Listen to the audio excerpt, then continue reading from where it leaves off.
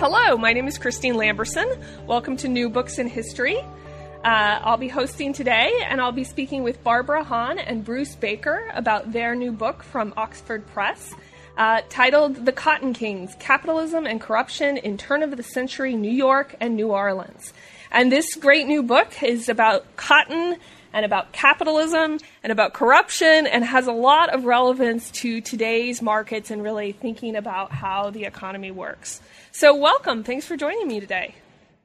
Thanks so much, Christine. So just to get started, since we're talking to two people, we'll go one at a time, but tell me a little bit about yourselves and how you became historians. And then after that, we'll talk a little bit about how you came to this particular project. But Barbara, why don't you start? Tell me a little bit about yourself. Okay, I'm a local historian. I started my work in Cincinnati, which is where I'm from, working on the urban history, and I completed my master's thesis at the University of Cincinnati on train stations and city planning, and then I moved to Chapel Hill for the PhD and was looking for local history to do there. So I write a history of the U.S. tobacco industry and its interaction with tobacco agriculture over several centuries. And then as I finished that project, I was looking for something that would be light and fun and wouldn't take 10 years to finish. And Bruce, my old friend from graduate school, came to me with a group of sources. Bruce, I'll hand it off to you. Yeah, I have maybe a bit of a kind of checkered, or maybe not checkered, but varied sort of background. I actually started out studying electrical engineering as an undergraduate and then shifted to English and philosophy. But I first came to Chapel Hill to do a master's degree in folklore. And I did a thesis about ballads, about lynchings. And so my interest really sort of shifted more in the sort of direction of the intersection between oral tradition and folklore and history. And so then I came back a few years later to do a PhD in history at Chapel Hill and wound up at that time writing about social memory of Reconstruction, which is quite a long way from cotton futures trading. But the way I ran into this topic, I was annotating another set of sources that then was published as The South at Work.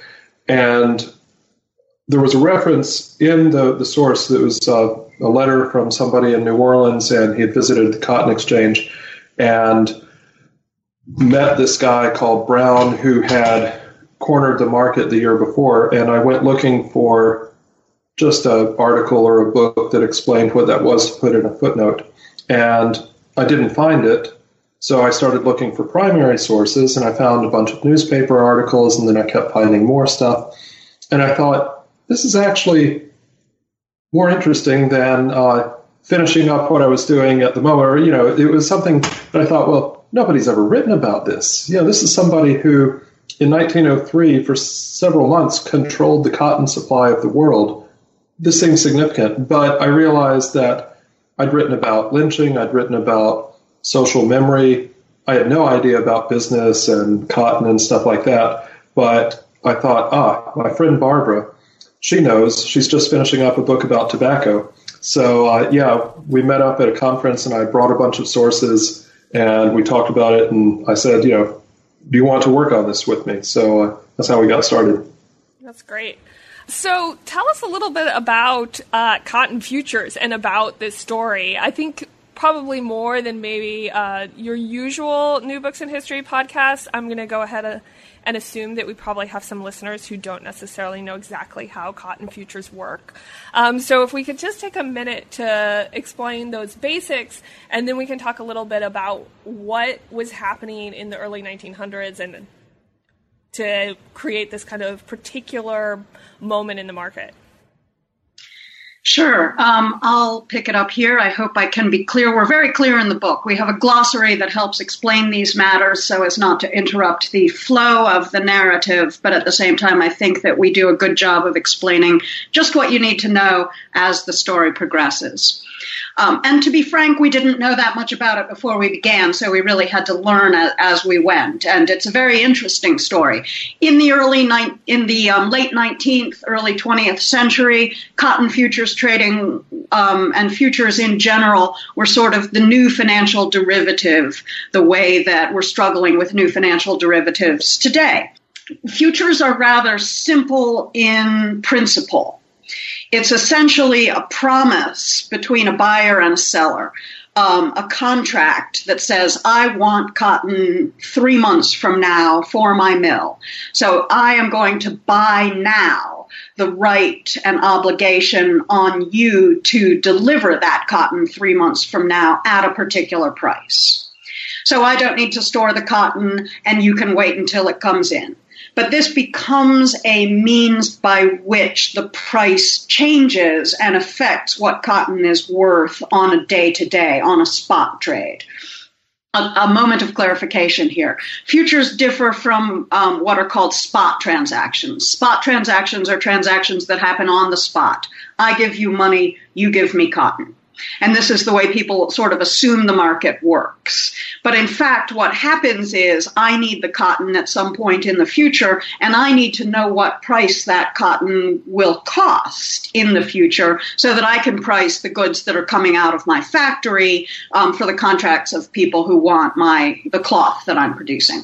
So I make a contract with you to deliver the cotton, but then this contract itself becomes a commodity that can be traded. So someone can buy from me that right on that obligation on you to deliver cotton at a certain price. And many, many more of these contracts are made than cotton actually exists. It can be settled. If the time comes and I don't actually need the cotton, but the cotton's gone up in price, then we will settle between us what the difference is. And as a result, this is a way for information, guesses about what will be the price of cotton, how much will be available and how much will be needed in the mills. It's a way for 1 million people's guesses about what that's going to be 3 months from now to actually shape the price. So that it's a way for information to enter into the market and enter into the price of what cotton will be.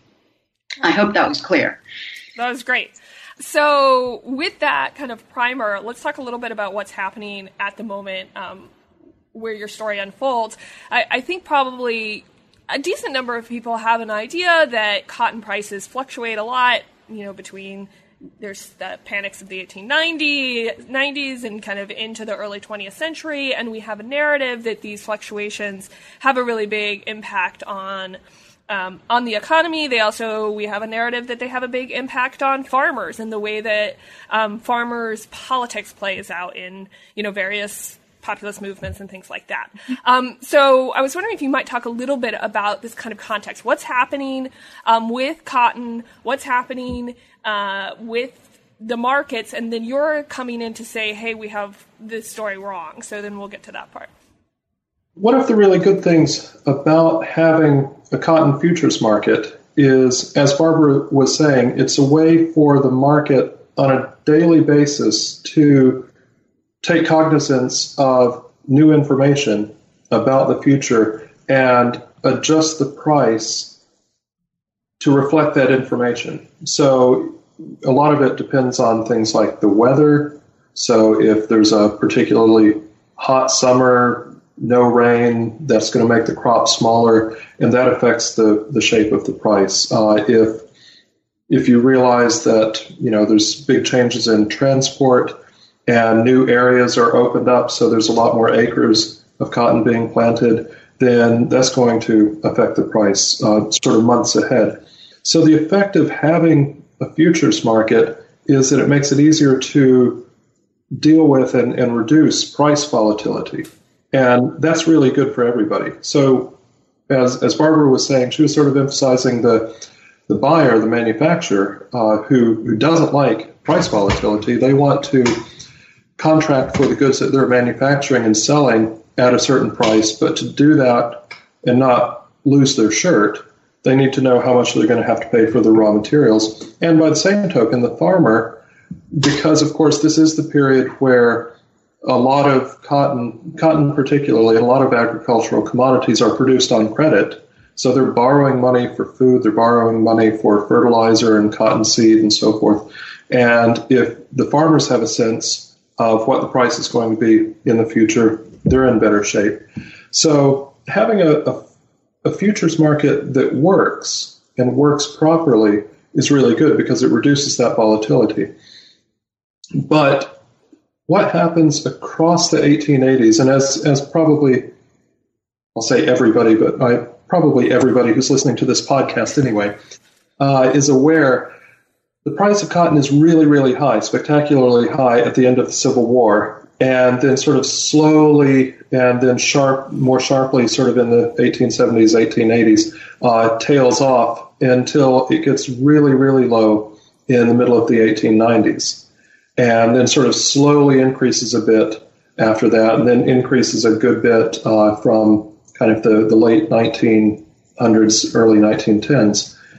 And the traditional explanation of this by most historians is that the reason for the extraordinarily low price of cotton, actually below the price of production in a lot of cases, in the middle of the 1890s, is simply overproduction. That is to say, farmers are raising too much cotton, and that brings the price down. And that seems like a plausible explanation, except it assumes that the cotton market is the simple graph that we all learned in economics class of supply and demand and a line and so forth, and the price is right where that meets.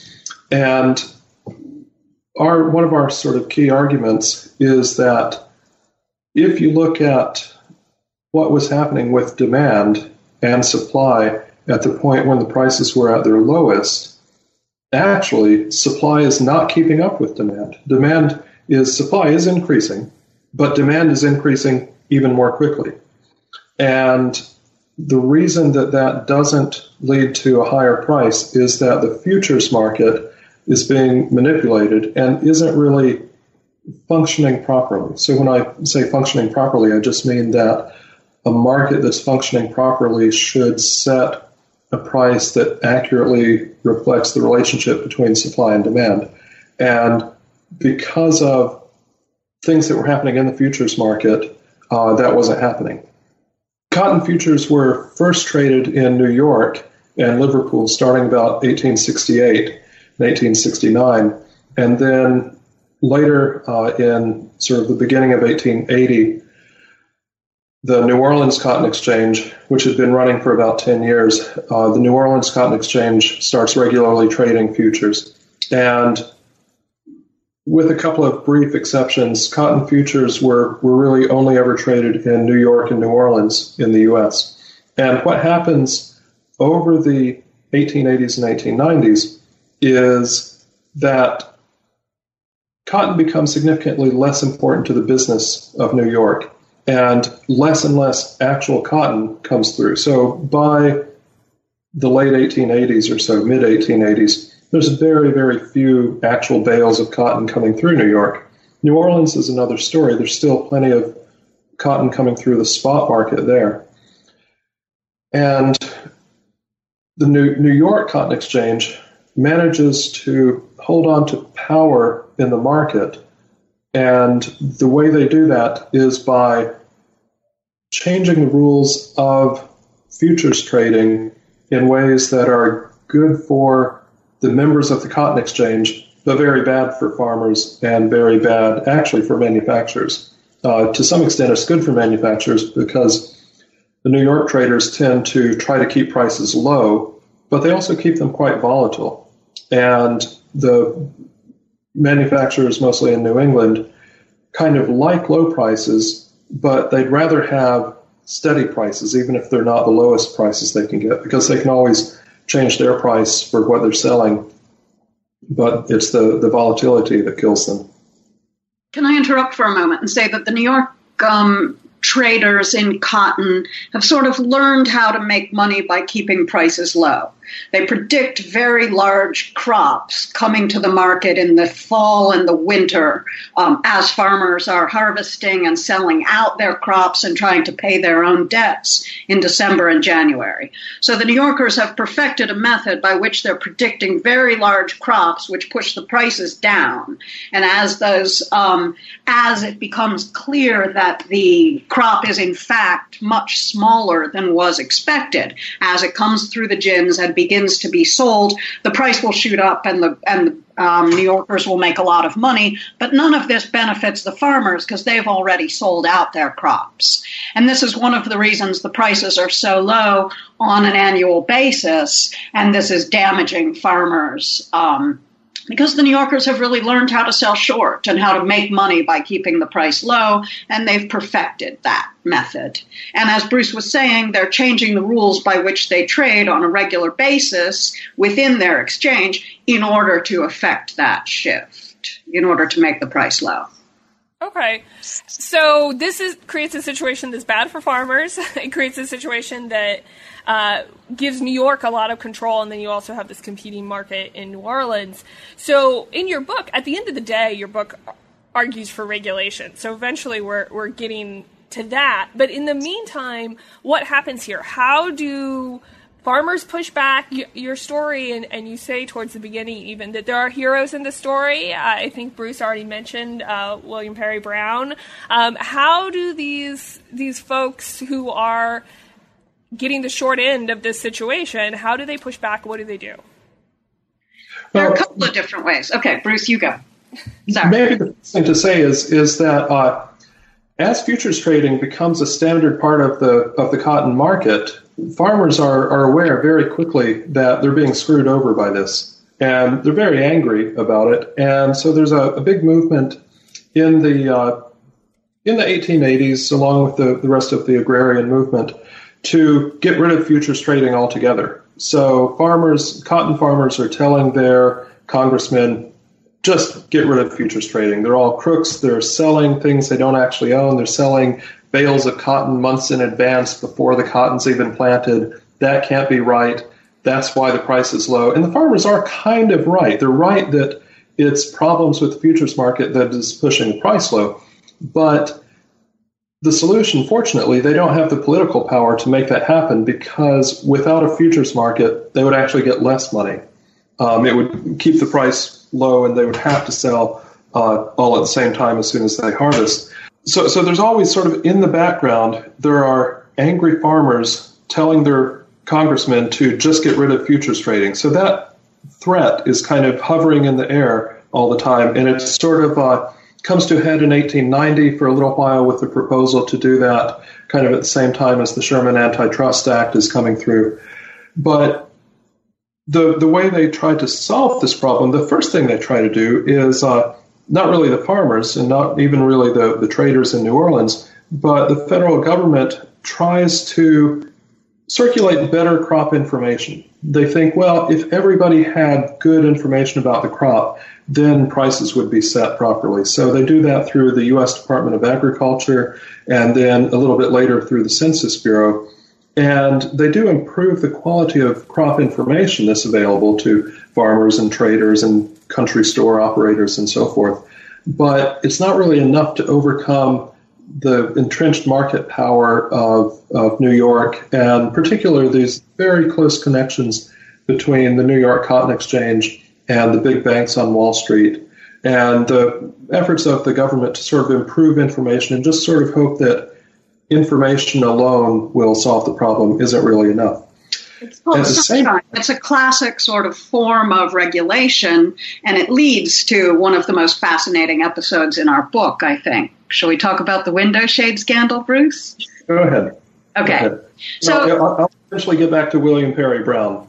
So the government is trying to produce information about the size of the crop through the Department of Agriculture and then eventually through the census as the crop is maturing in the ground during the summer and in the fall as it begins to be harvested. How much cotton is out there and this will reflect supply and demand. And it has a network of correspondents that's sending in information to the federal government in D.C. About the size of the crop in a particular region. And this information is compiled and then distributed nationwide through the telegraph service at the same time, hoping that this will influence price. But information, sunshine form of regulation, which sheds light on a topic, and so everybody can behave according to supply and demand and according to their self-interest, information can be manipulated. And we have a statistician for the USDA who begins to sell crop information before it can be distributed to the nation. He begins to sell this information from the room in which the crop reports are being compiled. He sells the information by raising and lowering a window shade to indicate if the crop is bigger or smaller than is expected. And he's paid off by the brokers who are outside watching. He's paid off and he becomes fantastically rich. And this ability to manipulate the information that the government is producing means that that's an ineffective way to regulate the price of the market. He's eventually discovered, and this erases the goodwill or the good opinion of the people and the farmers to the USDA and to the effort of information and sunshine to regulate the market. Bruce, do you want to take it from there?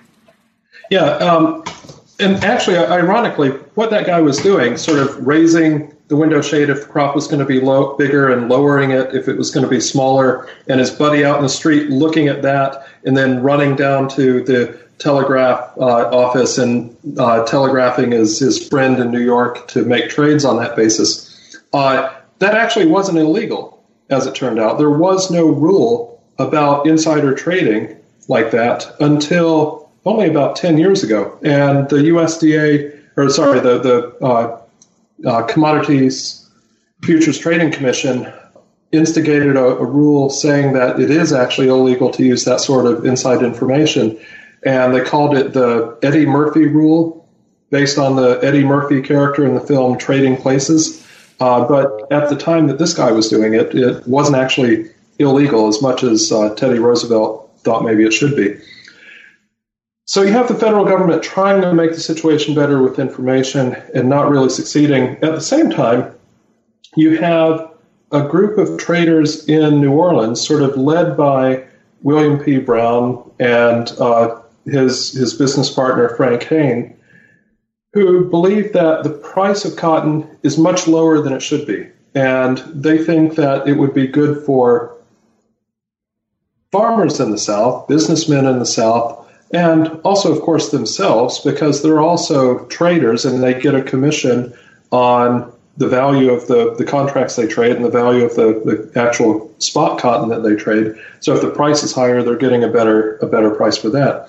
And they actually have a superior set of information because the New Orleans Cotton Exchange, the secretary of the exchange, Henry Hester, has spent years and years developing a network of people that he can send telegrams to and find out what's the weather like, how's the crop looking there, how many acres has your neighbor planted this year, and so forth. So the New Orleans people have kind of everything they need in terms of good information to trade, but what they don't have is just sort of the market power and the financial backing to pull this off. And Brown sort of really gets his start by making a really clever trade and sort of squeezing the New Orleans market at the time of the Galveston hurricane of 1900.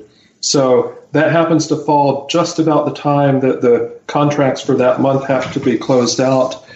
Everybody panics when the hurricane hits and it's not really clear how much damage has been done. He buys up a bunch of contracts and makes sort of a bit of seed money there. He then uses the fortune that he makes in 1900 to consolidate a lot of banks in New Orleans. So he and some business colleagues in New Orleans really sort of expand the banking capacity in New Orleans. And at that point, they now have quite a lot of financial muscle behind them. Brown is a really brilliant trader. They have really good information about the market. They have an increasing number of southern textile manufacturers who also support this idea of a higher price for cotton, which might seem counterintuitive. But as the New South people were saying, these are cotton factories in cotton fields. So the mill owners were happy to pay a higher price. It's good for the whole area. And at that point, they just sort of had to wait for the right moment to make their move. And that moment comes sort of in the late summer of 1902, when William Perry Brown, in about August of 1902, starts buying contracts for May, June, July of 1903. And a couple of other traders in the market see that demand has been increasing faster than supply, and that this is sort of a moment to really push the price up and make some money. And through sort of the early trading of 1903, a couple other big traders, Theodore Price and Daniel Sully, sort of come in the market, push the price up, and then get out of the market. Brown and the other people behind him stay in the market, and by about the end of May, they've actually begun to corner the market. And sort of the contracts come due at the end of every month. So sort of every month you see this pattern of the bears are trying to push the price back down, the bulls are sort of pushing it up, and then there's a bit of drama at the end. And eventually Brown and his colleagues corner the whole market. So the price of cotton had been 7 cents at the beginning of that year, and they pushed it up to 14. So at a certain point, when all the contracts have come due, and Brown is holding a lot of contracts saying, I will pay this amount of money, and you have to deliver this amount of cotton to me. And people have been buying lots of those because they think he's not going to have enough money, and he'll have to say, I can't fulfill my contract. And in order to keep his trading license, they'll be able to say, well, you have to pay off this amount and so forth, because you have to actually fulfill your contract or you get kicked out of the exchange. But in the event, he does have enough money and they don't have any cotton, but they have to deliver the cotton or they get kicked off the exchange. So the only person who has cotton is William Perry Brown. So they've agreed to deliver cotton to him, but they wind up having to buy the cotton from him at today's price of 13 or 14 cents, and then turn around and sell it back to him for 7 cents or 8 cents or 9 cents. So in a single day, he makes, Brown alone, not his business partners, but Brown alone makes, this is embarrassing because I've forgotten it now. Was it $5 million or $7 million? Somewhere in there. I think the whole group of them is making $10 or $12 million in a single day. That's the day the cotton is due for delivery. Yeah. So this is the way it works when you corner the world market in cotton, which is to say that you own contracts, you've bought contracts for them to deliver cotton, and there's no cotton available. So they have to pay you directly to get out of their contract, or else buy from you cotton at today's prices and sell it back to you at the price they contracted to many months ago, which is a lot lower. So by owning by buying all these contracts, he's able to own all the cotton in the world because it's a short crop year. It's not overproduction. There's not enough cotton available. And as a result, he's able to push the price around wherever he likes it.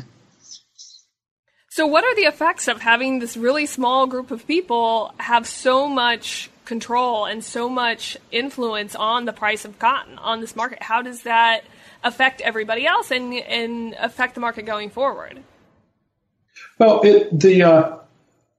one of the immediate effects is that the price of cotton goes up quite a bit, and 1903 is a really good year to be a cotton farmer. In fact, I was giving a talk on this at a conference in Texas about cotton back in April, and one of the other speakers, who was a local cotton farmer, was talking about his great-grandfather sort of went from renting a farm to actually buying his own farm in 1903.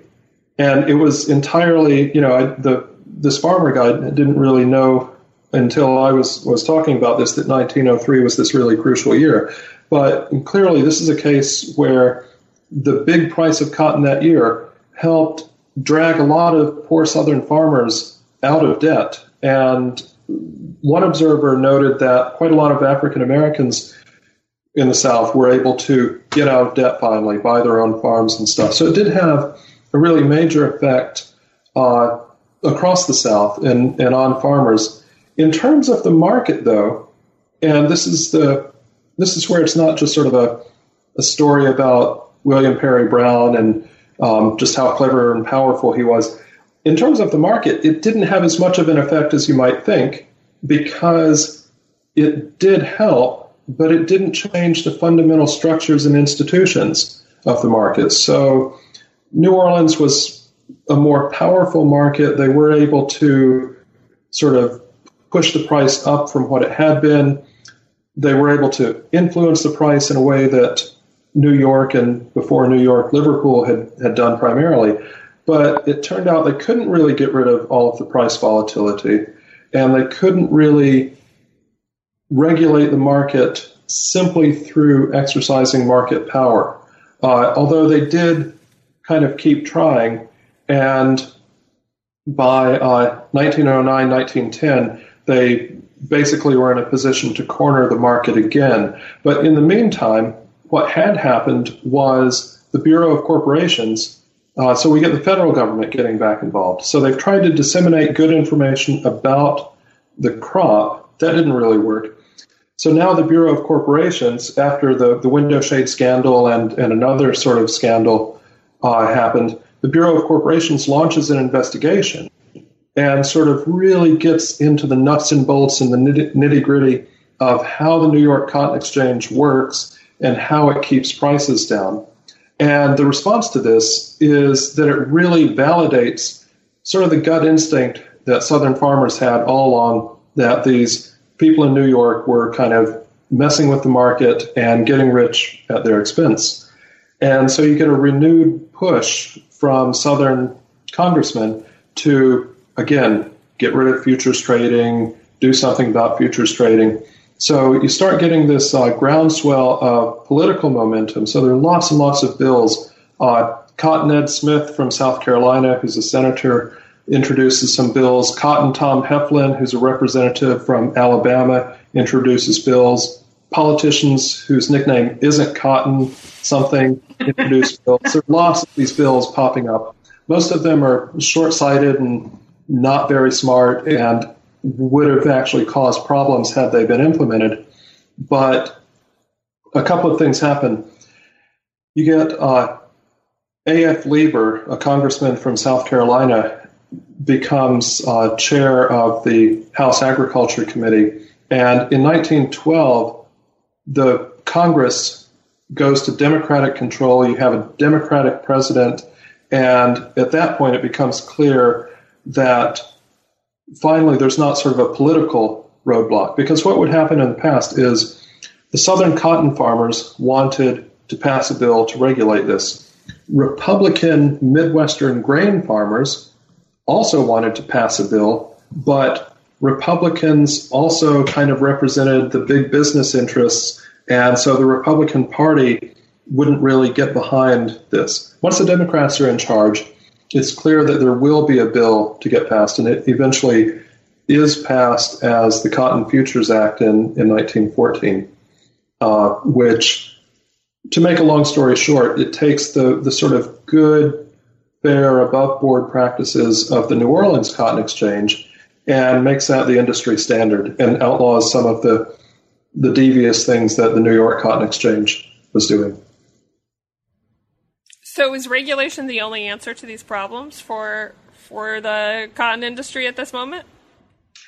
I think so. It's clear that self-regulation, which is what it's called when there are exchanges in which members participate and they're bound by rules, it's clear that as long as there's more than one cotton exchange performing futures trading, that the rules can be manipulated because they're not binding on the entire trade. So if New York sets a rule about delivery of different grades of cotton and the price at which those will trade in the future, this can manipulate the price all across the market. And until rules are binding on the entire cotton market or the entire national trade on members of both cotton exchanges, then really rules can be manipulated in order to create advantage for one exchange instead of the other. So while there are several different efforts to fix the market, which is to say to make the price accurately reflect supply and demand, the only one that works is one that's nationally binding. The only one that works to make price work, to make the economy work, is federal regulation. So just to give an example of how the New York Cotton Exchange worked, as we were saying earlier, a futures contract is a contract that's made now to be binding at a future date, but it's binding on both parties. So if I agree to sell you cotton at a certain price on this date, then when that date comes, you have an absolute and unqualified right to demand that cotton. And by the same token, I have an absolute and unqualified right to demand my money. So in order to get out of the contract, you have to have both parties agree to not fulfill the contract, right? You can't just have one party drop out. And the New York Cotton Exchange had very, very low standards for the quality of cotton that could be delivered to actually fulfill a contract. So if we came along and the mature date, the delivery date for a contract came along, and I said, okay, we've agreed, now you need to deliver the cotton to me, you could actually go to one of the warehouses in New York where they had bales of cotton that sticks and leaves, the shape of cotton bales. That were essentially just sticks and leaves bound up in the shape of cotton bales, as one person said. And you would go get one of those, or some of those, and deliver those to me and say, okay, here's the cotton, pay me my money.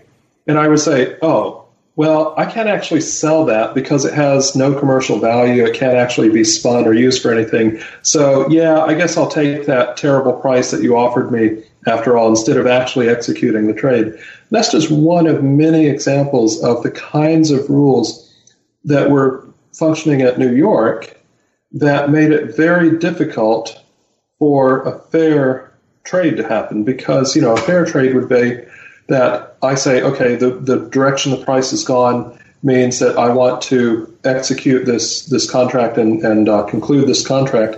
But you would use that sort of sneaky rule with the low quality cotton, or you might deliver it and actually just give me a piece of paper saying, well, your cotton, there's some of it in this warehouse, and there's some over in Hoboken, and there's some somewhere up in a warehouse in Yonkers, and all these various places. There's all sorts of little devious ways that the New York Cotton Exchange had to push and kind of bully participants into making a deal instead of actually letting the contracts mature. And that was part of what, pushed the price down and messed things up. And that's something that really was only fixable by national federal regulation. Now, of course, what complicates the story is that this is the Cotton Futures Act of 1914, and it's finished in the summer of 1914. But just at the same time, World War I breaks out.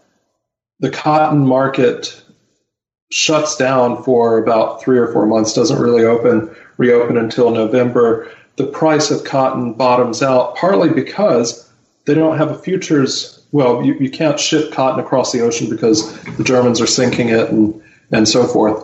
The cotton futures market collapses because nobody quite knows anything about the future, really. So you don't really get a clear sense of how the Cotton Futures Act goes into effect until well into the 1920s. So the cotton market, they fix it, and then something even bigger breaks. But we think it was a pretty good fix, except for World War I happening. Well, on that note, my next question was going to be, how does the global market fit into this? Because I want to talk a little bit about sort of present parallels or lessons or however you want to put that. But, I mean, there is a very global market for cotton. So how does thinking about national regulation influence, or how does the global market complicate that effort? How do those work together? Besides World War I, which you just talked about. Sure. No, it's complicated. Liverpool is a major player in the story as it actually developed. The Liverpool Cotton Exchange is where most of the cotton in the world is headed, because it supplies cotton to the cotton mills of Manchester and the Industrial Revolution.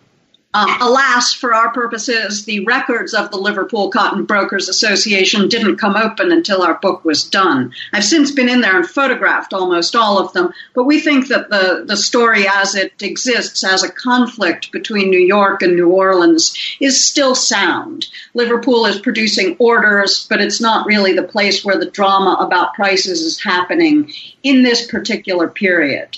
That said, when our cotton bulls out of New Orleans, when Frank Hayne and William Perry Brown are raising the price of cotton in order to reflect the fact that the mills want a lot of cotton and the farmers are not producing as much of it as they used to do, when they're able to raise the price in 1903, the response on the part of the British government and the manufacturers around the world is extremely dramatic.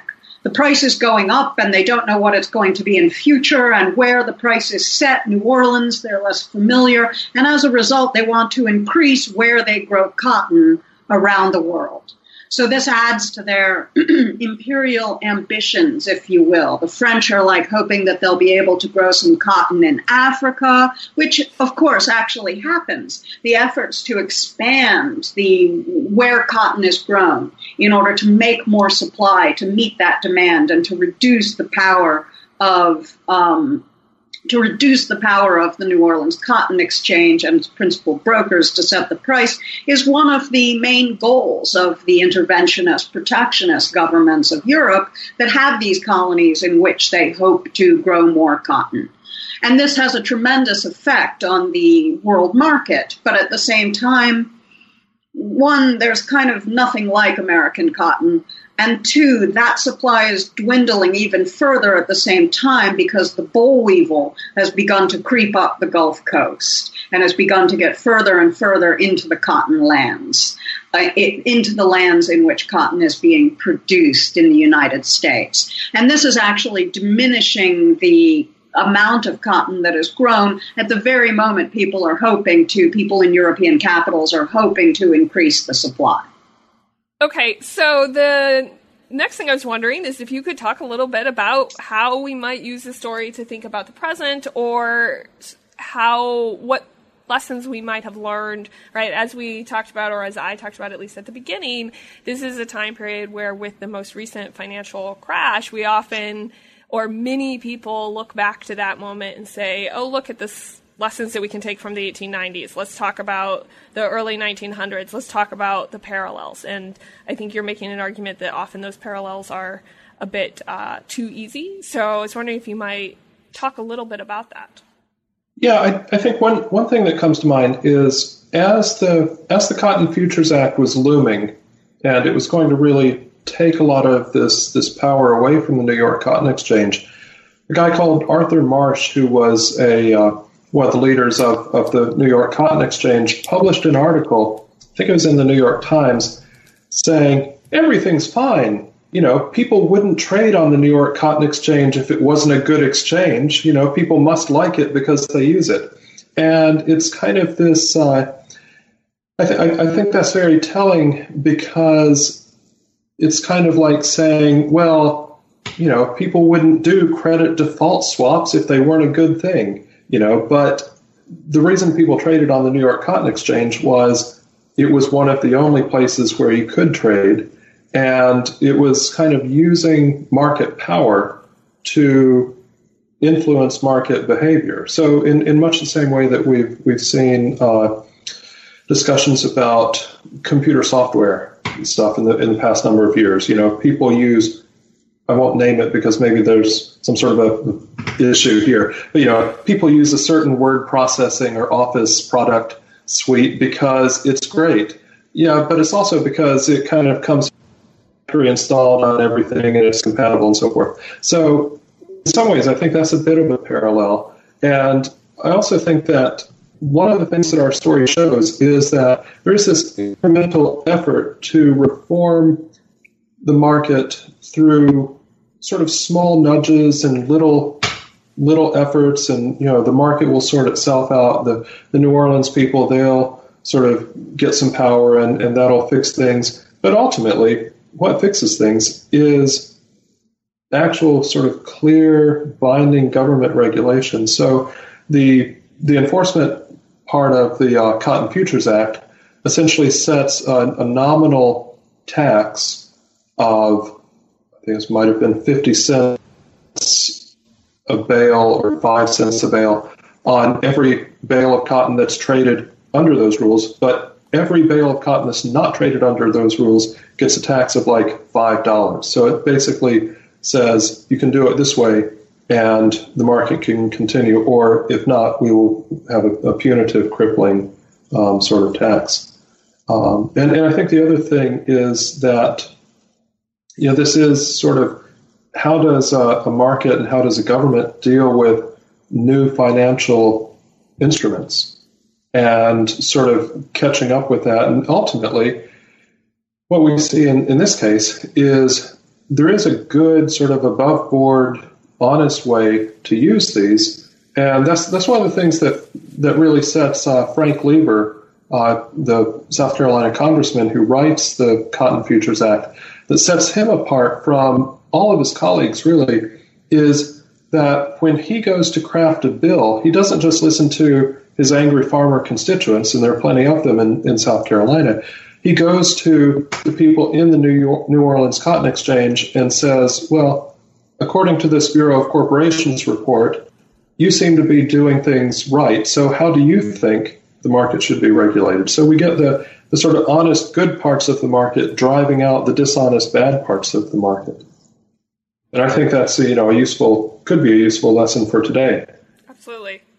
One of the most interesting things I think I learned while writing the book and learning how the futures market worked was that when financial instruments are new, when they're first being produced and bought and sold, that even the participants don't understand exactly how they're going to operate in every eventuality, so that they don't necessarily know when they buy a contract for delivery 3 months from now, that if the cotton is not available, what that will do to the price and how they'll settle it.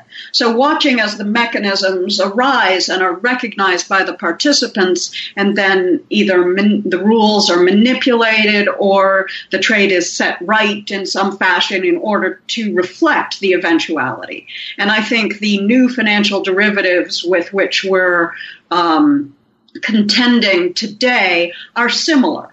I think that people don't know that, or didn't know that, real estate was a national market and that the prices could go down and that this would affect all the trades that had been made on the mortgages instead of on the houses themselves. And so watching that play out leads to a gigantic crash, but at the same time can also lead to a recognition of how the instrument, how the derivative works, and that this allows for the crafting of regulation that makes the price and the operation of that derivative function the way it's supposed to. Because you're not going to stop people from trading in these things. They'll develop other methods if what they've been trading in, if these instruments they've been trading in are outlawed, they'll just develop new ways of performing the same market function. So the trick is to try to understand how that derivative works and craft regulation that reflects it and makes it work in response to the market, in response to supply and demand.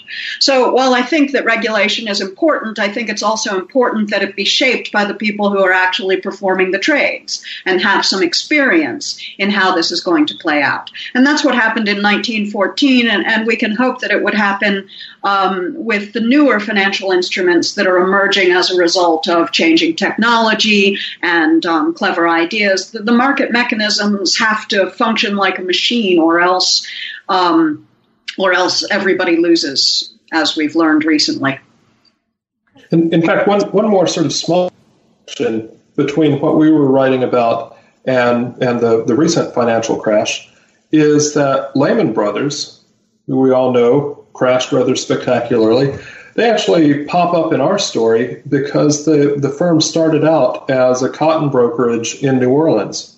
So they're really a very direct connection from the sort of period of sort of new financial instruments and problems with markets that aren't working and the prospect of federal regulation and the more recent history of that. That's a good point. All right, great. Well, those are good lessons. Thank you so much. And we've taken a lot of your time. We traditionally ask at the end of the podcast what you guys are working on now, which I'm guessing are probably separate projects. So we'll start with you again, Barbara. Well, let me end our talk about the Cotton Kings by saying that despite the sort of technical details that we've expressed here, I think it's a very exciting story. It's kind of a rip-roaring narrative in which fortunes are made and traded, and we've tried to preserve a good deal of that drama, as well as providing technical explanations. What are we working on now? I'm writing a history of technology treatment of the Industrial Revolution, the British manufacture of cotton goods and textile goods in the late 1700s and early 1800s. I've just spent 2 years in the north of England on a fellowship doing the research and beginning the writing for that. It's intended for the classroom to use history of technology methods to understand the way new machines function in a changing business environment, as opposed to just seeing technology dropping from the sky and causing change. I have other projects, but let me hand it off to Bruce to talk about his, because he always has quite a lot going on. We can get back to me. After a number of years, sort of in the early period of my research, I tended to focus on South Carolina and North Carolina because that's where I was from and where the archives were handy and so forth. But this project has allowed me to pivot and rethink myself as a bit of a New Orleans historian. So I'm kind of like getting up to speed on New Orleans. It's a delightful city to do research in. No disrespect to Columbia, South Carolina, but the music, the food is much nicer when you're visiting the archives.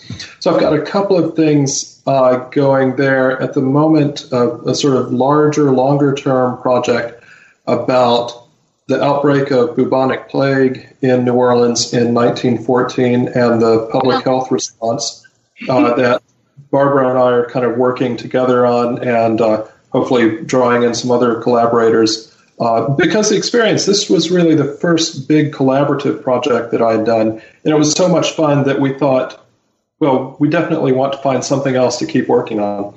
And then I have another sort of side project, which at the moment appears to be an article taking shape about salvage fraud and the creation of private police force in New Orleans for the waterfront in the late 1870s, early 1880s. And I am also involved in a collaborative project at the Max Planck Institute for the History of Science in Berlin. A group of the project is called Moving Crops, and it's a group of 4 scholars, Francesca Bray at Edinburgh, Tiago Saraiva at Drexel, an old STS friend of mine, and John Lurdasamy in Madras in India. And we're coming together several times a year in Berlin in order to try to write a new global history that uses crops and agriculture as our main focus. So a crop is established in a particular place.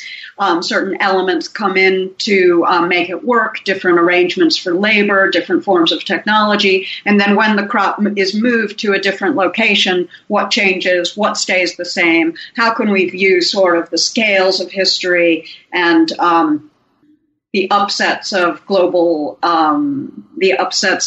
history within the context of crops and agriculture as our main example? So a little too much going on.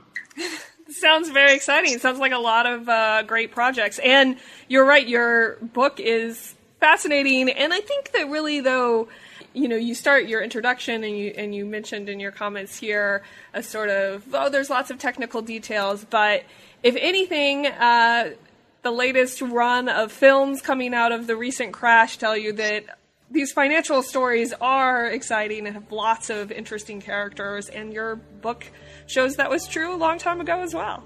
Thank you. We think so too. Excellent. Well, thank you so much for coming on the podcast, and hopefully maybe we'll talk to you again when one of your other projects are done.